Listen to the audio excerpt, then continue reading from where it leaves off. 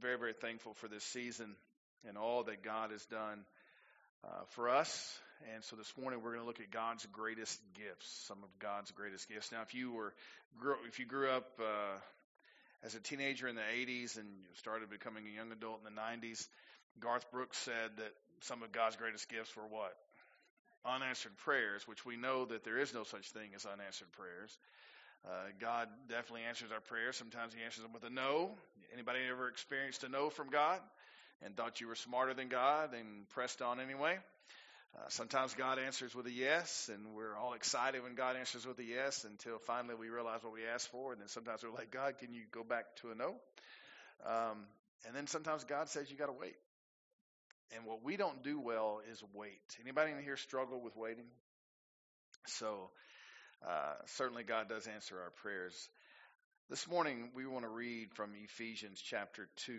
Ephesians chapter 2, and we're going to look at some of God's greatest gifts. Let's stand together as we read from Ephesians chapter 2, verses 8 and 9. Dealing with the funeral, often, pretty much every funeral I do, I remind the people that the person in that casket is not going to be judged based upon how they treated one another. Their salvation is what I'm speaking of. That'll be based solely upon what their faith said about them in Jesus Christ. And so Ephesians 2, 8 through 9 says, for by grace, not by works, correct?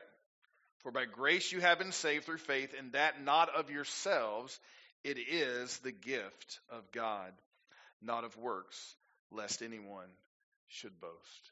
Father, we ask this morning that you would allow us to see how beautiful a gift you have given us through your Son, Jesus Christ. We pray this in Jesus' precious and holy name. Amen. We begin here with this gift of salvation. Obviously, our need for salvation started way back in a garden when everything was just as it should be. Everything seemed to be in place. Everything was right. All that Adam and Eve, the first two human beings to ever be put on this earth, everything seemed to be just as it should be. They were told they could have any tree, any tree. And can you imagine what choices they had? Think about that for a minute. Any tree but this one tree. Why then were they drawn to the one tree? Well, how many of us are drawn to the things that we can't have? Right? It's that nature that we have in us. And for them, Satan duped them and said, is that really what God said? And so they wind up eating the fruit, and we know the rest of the story. Here we are today, still struggling with sin, struggling with choices, struggling with defeat by the enemy. Here we have Adam and Eve. There they are. There they had Adam and Eve. They were in the garden. They have tons of choices. They choose the wrong thing. And that day that God finds them hiding. Remember, he walks into the garden to have that time with them, and they're not there. They're hiding. And God says, what are you doing? And they said, we're hiding. We're naked. And we hid ourselves. And God said, well, how do you know you're naked? You understand there was really no nakedness until sin came in. Nakedness was not something that was real until sin came in. It was just a natural thing, the way God had made them. And then sin came, and they felt shame for their nakedness, and they hid. And ever since then, God has put into place this thing, this gift of salvation. Now, salvation always, since the beginning, had to come from the shedding of blood. If you remember, the first thing that God did for Adam and Eve was he took one of his own that he had made and sacrificed it and covered them then in the skin of that animal that he had to sacrifice himself. Then as time went on, they had to bring sacrifices to God for sin. The altar was set up so that they could come, the children of Israel could come before God and lay their animal upon the altar and sacrifice that animal for the sin of their family. The high priest once a year would go in and sacrifice the perfect animals and put them their blood upon the altar, and he would pray for the sins and the forgiveness of the sins of the people of God. And finally, that became such a mockery, the way that they were doing it, that God said, it is time to send my son. And that's the time of year that we celebrate now, as this beautiful Christmas season is upon us. And I'll be honest with you, I'm not one of these people that wants to start doing Christmas the day after Thanksgiving. But in my home, everything comes down Thanksgiving evening, and everything goes right up Thanksgiving night. Right? My wife is ready. She's ready for the transition. How many of you started watching Christmas movies back in July? Anybody? Some of you people are so sad. Man, Billy, did you raise your hand? Brother, hand in your man card. You are no longer allowed. That is terrible. Terrible. Cannot believe this. That's just crazy. Man, so here's the deal for us, as we understand that some people love Christmas time. My in-laws, my daughter married the perfect young man, because my daughter would do Christmas 24/7, okay? She loves the decorations. She loves the atmosphere and everything. And her in-laws are the same way. Chad and Lisa, if you're friends with Chad or Lisa on social media, you know how crazy they are with Christmas. And it is so funny to watch some of the stuff that they post. But there are people who just absolutely love the time. Folks, like I say, I'm not one to go out and decorate everything, but I'll tell you this: I understand the season, and I am beyond thankful for what this season represents. It is the fact that God knew. Listen, you need something that you cannot give yourself. You ever been in a position that you knew you could not save yourself? And you had put yourself there? I don't know how many of you have ever experienced near-death experiences, but I've had a few in my life. One involved water and almost drowning as a child. And there I am, I'm sinking down, I'm headed to the bottom, and we're in a pond, and someone recognizes the fact that I have not come up. And they go down and they grab me and they bring me back up. And I mean, the first thing you want to do when you finally come up is what? You want to take that deep breath of air. But what I could not do the whole time that I was in the water, I could not breathe. There was nothing I could do. Because had I breathed at that moment underwater, what would have happened? I would have filled my lungs up, and that would have been it. But the moment that I was brought up by I don't even remember who it was that reached down and in that water and wound up going towards me and getting me out of that water and figuring out where it was, because this was not, this is a pond in East Texas. There's no clarity here, okay? I mean, it's mud. It's just the way it is. But they get you out. They bring you to the top, and the moment that you're there, it's just like, thank you. And you feel, that's what salvation is for us. Can you imagine standing before God on the day of judgment? And what you are surrounded by is all of your sin. The sea of guilt. The sea of damnation. The sea that is just everything that you've ever done wrong is what is surrounding you. And there is no hope, because you are the one who caused these things. You are the one who made choices to sin. You and I are the ones who surrounded ourselves with filth and with things that would not honor God. And the next thing you know, the next thing that happens is when we look up and see Christ. God reaches down his hand of grace through the blood, the sacrifice of his son, and he literally brings us up to breathe new life. Never to have to face that nonsense again. So my hope when I stand before God is that for by grace I have been saved. Isn't that so good? Not by Tom. Y'all, if I had to save myself, I could go ahead and tell you it's not happening. How many of you have ever thought if I could go back 20 years, I would make some different choices? You ever thought that? Let me tell you what your choices would be. It'd be a new type of stupid. I mean, it's just reality. It's just who we are. It doesn't matter. It's just the way things are. It would be a whole new type of sin. We're not going to do that sin. Okay, well then Satan's going to put something else. And if you were weak back then, you're still going to be weak. Look, take where you are now and learn from what you did back then and make better choices. But ultimately, the only way for us to make it in the end for salvation is by grace through faith. And that not of ourselves, not of yourselves. It is the gift of God.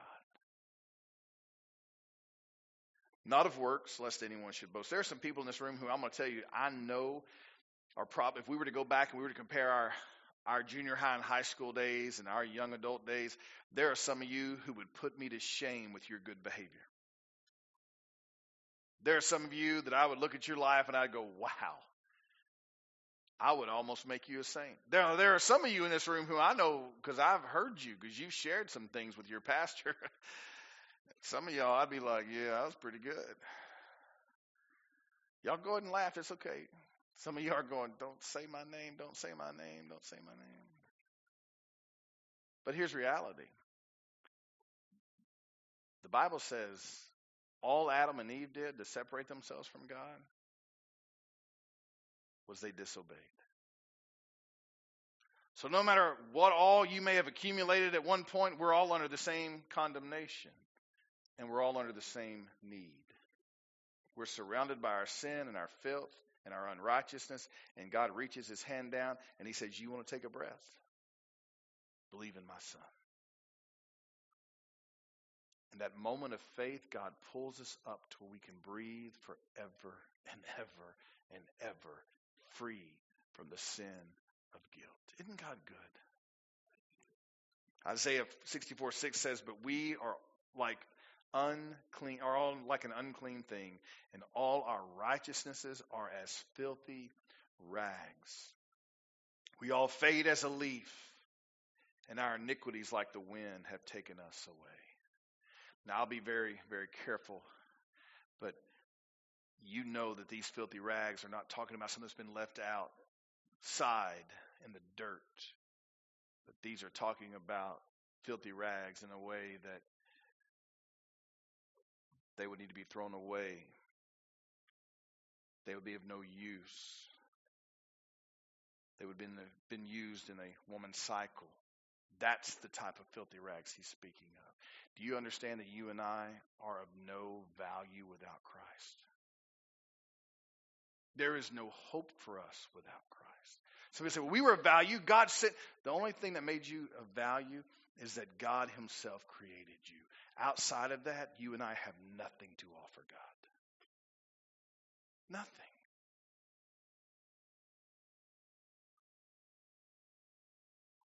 We all fade as a leaf, he says. Folks, I've never yet met anybody who outlived death. The oldest person that I have buried was Miss Jaggers. She was over 100 years old, just by a few months. I've met some people down in Nicaragua who were like 107 and 108. Roger Binion, he's dead set to live to 100. I think that's pretty cool to have that mindset. Stubborn old man. I love it.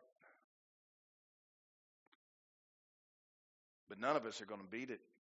We are going to fade like a leaf, and our iniquities like the wind have taken us away. We are desperate for God. Amen?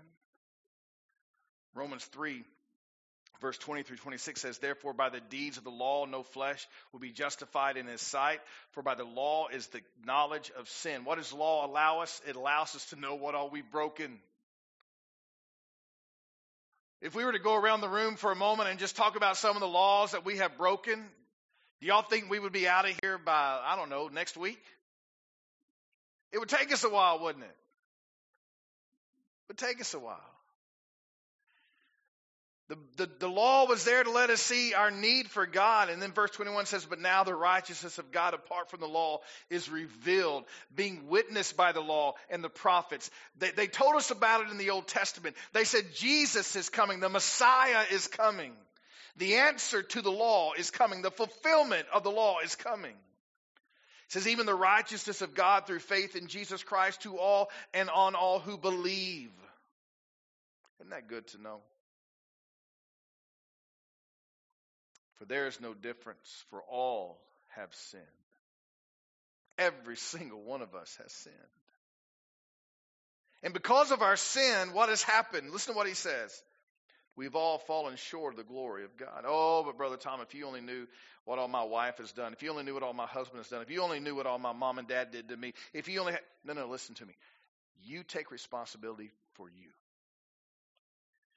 Because the Bible says that we all face the same issue. We have all sinned.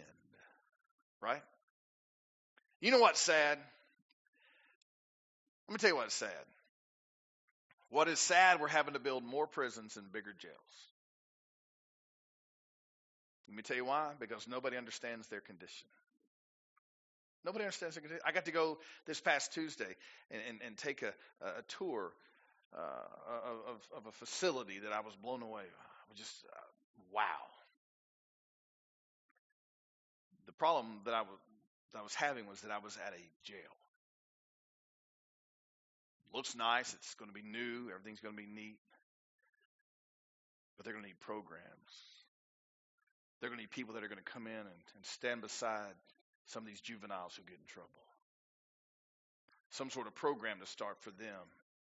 Some sort of program to start. And a lot of people say, well, what's the purpose? All these people get jailhouse religion. They walk out the door and they chunk their Bible. But folks, if you can get 1 out of 100, wouldn't that work?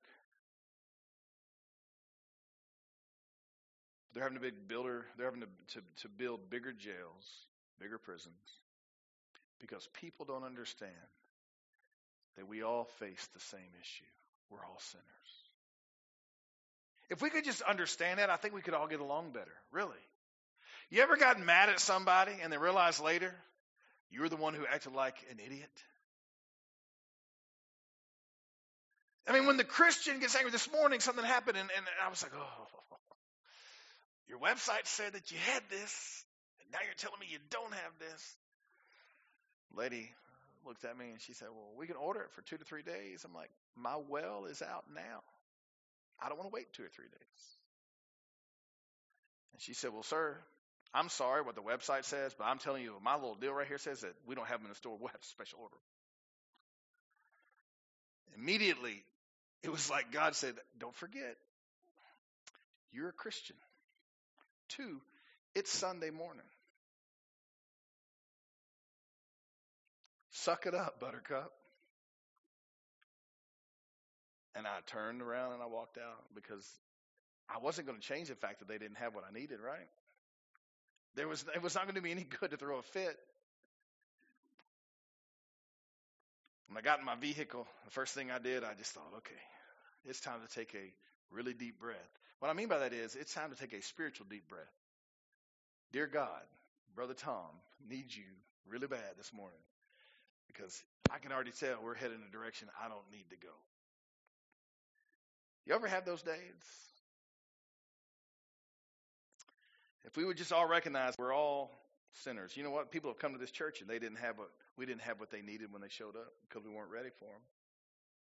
You ever thought about it that way? You ever thought about it that way? Like, as a believer, have you always had everything everybody needs when they need it? So why get mad over something that a lost person doesn't have that you need at that moment? Even the righteousness of God through faith in Jesus Christ to all and on all who believe, for there is no difference. For all have sinned and fall short of the glory of God, being justified freely by his grace through the redemption that is in Christ Jesus, whom God set forth as a propitiation, a payment. And thank you, God, that the payment was in full. You hear me? What do I have to do for salvation? There's nothing I can do. It is trusting. It is putting my faith that Christ paid it all. And all to him I owe. Now, whom God set forth as a propitiation by his blood through faith to demonstrate his righteousness, because in his forbearance God had passed over the sins that were previously what? Committed. God already took care of it. To demonstrate at the present time his righteousness, that he might be just and the justifier of the one who has faith in Jesus. God brings salvation. Thank you, Father God. Amen. What else does God bring this morning? God brings restoration. Maybe you're here this morning and say, you know what, I've been a believer for a long time, but I'm so far from where God wants me. I can tell you that I'm nowhere near where the Lord wants me. I need help. God brings restoration. His gift of restoration is good for the Christian. It's good for the believer. Remember David? Man, David was struggling in life, and he had made some really dumb decisions as king, and he saw a woman over on bathing, and he wasn't even supposed to be home, by the way. Do y'all remember the story? If you don't, let me share it with you real quick. David is king, and it's the time of year when he's supposed to be leading his men into battle, but instead David thought, oh, my leaders have it. I'm going to stay back at home. When we're not obedient to what God has put us to do, temptation doubles, okay?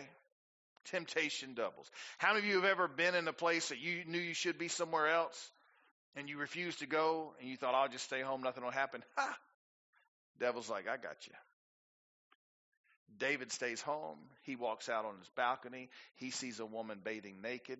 He calls her to him. He finds out that she's somebody else's wife. David has an affair with a woman. She winds up with child. He then figures out a way to have the husband come home. The husband is more faithful to his call than David is, and refuses to go to his house. So David then sends the husband to the front line, tells the men to draw back because he knew that this woman's husband was fierce and would not draw back. And the Bible says that the husband was killed.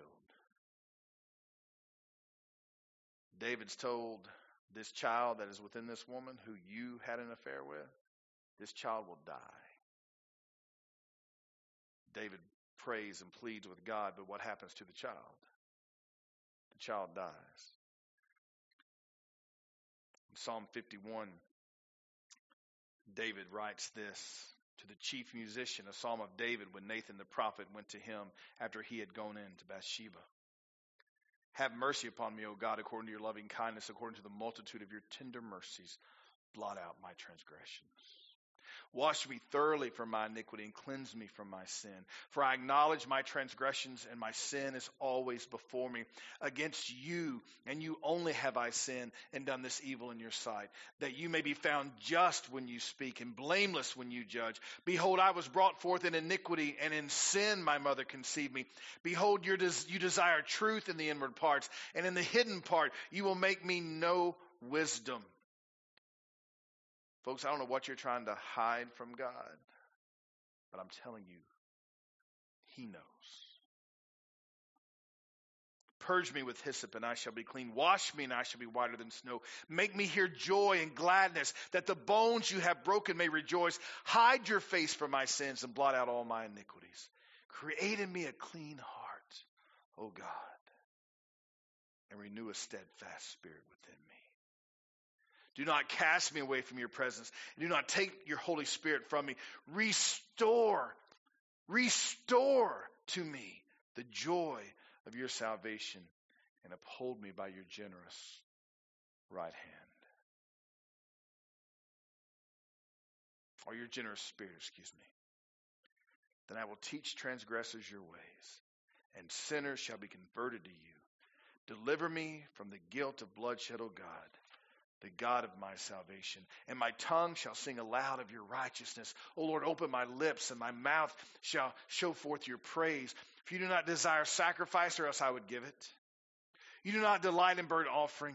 The sacrifices of God are a broken spirit, a broken and contrite heart. These, O God, you will not despise. David had gone so far as to cause the death of a man. Now he's guilty of murder. He is guilty of fornication, of adultery. And now he comes before God and he says, listen, God, here's the truth. Here's where I am. I am guilty, and only you, God, can restore to me the thing that I desire most. Wherever you are in life, whatever you've done, listen to me. God is a God who can restore. There are so many Christians, so many believers that I watch walking around who are absolutely miserable. Folks, there should be joy within the Christian. And the only way to have it is for God to restore the joy that is within you. You remember Peter? We talked about this just a couple of weeks ago. There was Peter, and Peter was struggling with life because Jesus has been arrested. And he told Jesus, I'll go all the way to the cross. I'll go to death. I'll die for you. And as I told you before, Jesus is not asking you to die for him. He's asking you to what? Live for him. So Peter is challenged to live for Christ. He's challenged to live. And people are coming to him and talking to him, and they're asking him, didn't you know this when you were surely with him? We can tell by your accent, by your words. And Peter denied Christ how many times? 3 times. To the point that the last time he even what? Profanely cursed. I do not know the man. And what happened at that moment that he said that? The rooster crowed. Here they are, and I don't know how many of you have ever been hurt by somebody, but normally when I'm hurt by somebody, I'm not looking to do them right. Anybody else with me? I'm not exactly looking to go out of my way to bless them, right? And my opening prayer for people who have hurt me is usually not, God, would you just bless these people? My opening prayer for them is usually, God, you know what they did? Well, yeah, God does know what they did. But what is my motivation behind my prayer towards those who have hurt me? I'm tattling on them, right? God, you know what they did. What does God do? What does Jesus do that moment that he is about to confront Peter, who he knows turned his back on him, who he knows abandoned him, who he knows left him in his greatest time of need? What does he do? Let's look at this. John chapter 21, verses 1 through 19. It says, after these things, Jesus showed himself again. Now, he's already been raised from the dead. He's walked around. We know this. So after these things, Jesus showed himself again to the disciples at the Sea of Tiberias. And in this way, he showed himself. Simon Peter, Thomas called the twin, Nathanael of Cana in Galilee, the sons of Zebedee, and 2 others of his disciples were together. Simon Peter said to them, I am going fishing. Good old Peter. Peter always seemed to return back to what he knew. How many of you have ever just gone back? If I could just go back to what I used to do. That's not what God called you to do. God called you to do something different. What's Peter supposed to be doing? Fishing for who? Men. And here he is going to the water to fish. He said, I'm going fishing. They said to him, we're going to go with you. They went out and immediately got into the boat, and that night they caught nothing. How many of you enjoy fishing? Like, I love to fish. But I'm going to be honest with you. If I'm catching nothing, I'm moving. I'm doing something different. They caught nothing all night. But when the morning had come, Jesus stood on the shore, yet the disciples did not know that it was Jesus. Then Jesus said to them, children, have you any food? They answered him, no. And he said to them, cast the net on the right side of the boat, and you will find some. So they cast, and now they were not able to draw it in because of the multitude of fish. Therefore that disciple whom Jesus loved said to Peter, it is the Lord. Now when Simon Peter heard that it was the Lord, he put on his outer garment, for he had removed it, and plunged into the sea. But the other disciples came in the little boat, for they were not far from the land, but about 200 cubits, dragging the net with fish. Then as soon as they had come to land, they saw a fire of coals there, and fish laid on it, and bread. Jesus said to them, bring some of the fish which you have just caught. Simon Peter went up and dragged the net to land, full of large fish, 153. And although there were so many, the net was not broken. Jesus said to them, come and eat breakfast. Yet none of the disciples dared ask him, who are you? Knowing that it was the Lord. Can you see the picture? Here his disciples have deserted him. Peter,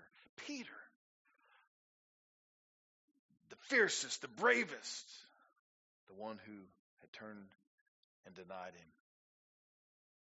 He's giving them what they needed. He's blessing them with a catch of fish. He's not condemning them.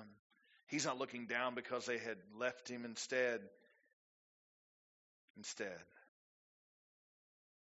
his eyes look up at them and he asks them a question. Have you caught anything? You ever recognize that even in your sin, God still blesses you? Even when you're not right with God, God still loves you. He still cares for you. And I think that that's where a lot of us get mistaken. We think that once we do wrong, God doesn't love us anymore. He's going to punish us. No. God gives them what they needed. Verse 15 says, so when they had eaten breakfast, Jesus said to Simon Peter, Simon, son of Jonah, do you love me more than these? Can you imagine what a question that had to feel, that question felt like to Peter? He said to him, yes, Lord, you know that I love you. Really? Now, why would Peter say that? Lord, you know that I love you. Remember what I said? Can I tell you, your words mean nothing. Isn't that the truth? Your words mean nothing. What am I really needing from you? I need action, not words. Don't tell me something, show me something. So he asked him, he says, Peter, do you love me? Yes, Lord, you know that I love you. He said to him, feed my lambs. You see, when God restores us, he doesn't just restore us to be okay. He restores us back to his service. A lot of you are like, I'm no longer qualified. I've had these issues. I've been divorced. I've messed up in the pulpit. I stole something at work. I've lost my job. I've done things to my family. God can never use me again. I'm going to tell you something. When God restores you, he restores you back not just to the point of being a church member. He restores you back to being one of use and of value. And he wants you to take your story and to share it with others and let them know that God is not done with them. Feed my lambs, he said a second time. Simon, son of Jonah, do you love me? He said to him, yes, Lord, you know that I love you. He said, tend my sheep. So not just feed them, but now you got to tend them. Folks, I don't know if you know much about tending sheep, but it's not pretty. They stink. You got to clean up things that you don't normally want to clean up. He said to him the third time, Simon, son of Jonah, do you love me? And Peter was grieved because he said to him the third time, do you love me? You know why Peter was grieved? Because it hit him, didn't it? I wonder somewhere in the distance, did he hear a rooster crow? Doesn't say so in the Bible, so I'm not going to stretch that far. But you know, the mind gets to wondering. But he asked him that third time, and he said, do you love me? And it says, man, Lord, you know all things. You know that I love you. Jesus said to him, feed my sheep. Most assuredly, I say to you, when you were younger, you girded yourself and walked where you wished. But when you are old, you will stretch out your hands, and another will gird you and carry you where you do not wish. This he spoke, signifying about what death he would glorify God. And when he had spoken this, he said to him, follow me. Folks, listen to me as we close. I do not care where you have been. God has already taken care of that. You may be disqualified from certain things in service. That doesn't mean you're disqualified from everything.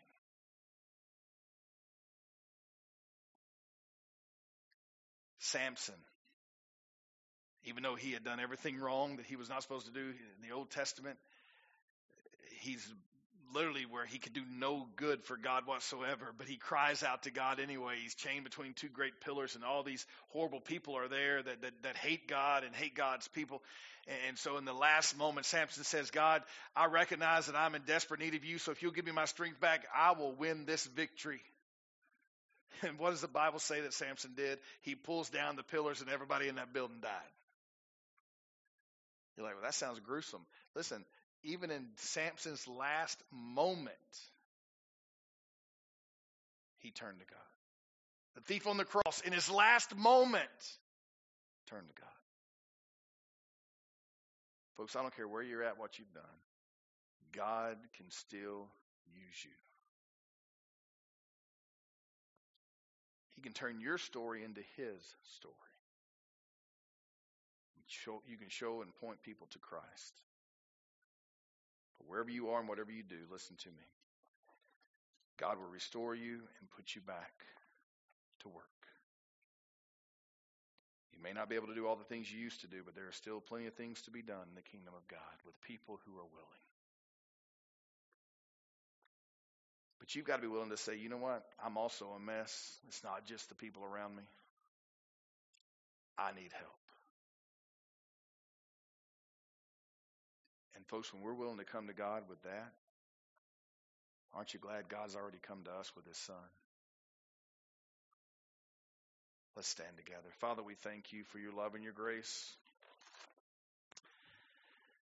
We thank you for the fact that you have not only called us, but God, you have equipped us. You have given us grace. You have restored us numerous times back to the service, back to following after you. And so, Father, this morning we ask, Lord, for wisdom. God, that we be able to look into our own life and recognize that we also are desperate for you. It's not just those that we're angry with. It's not just those that have hurt us, but we ourselves also need to be restored. Lord, teach us forgiveness. Teach us grace. As we look into your word and recognize how good Jesus was to his disciples after they had deserted him, he still loved them. He still cared for them. And God, you still love us and you care for us. And it's in your Son's precious name that we pray. A prayer of restoration, a prayer of salvation, a prayer of hope. In Jesus' name.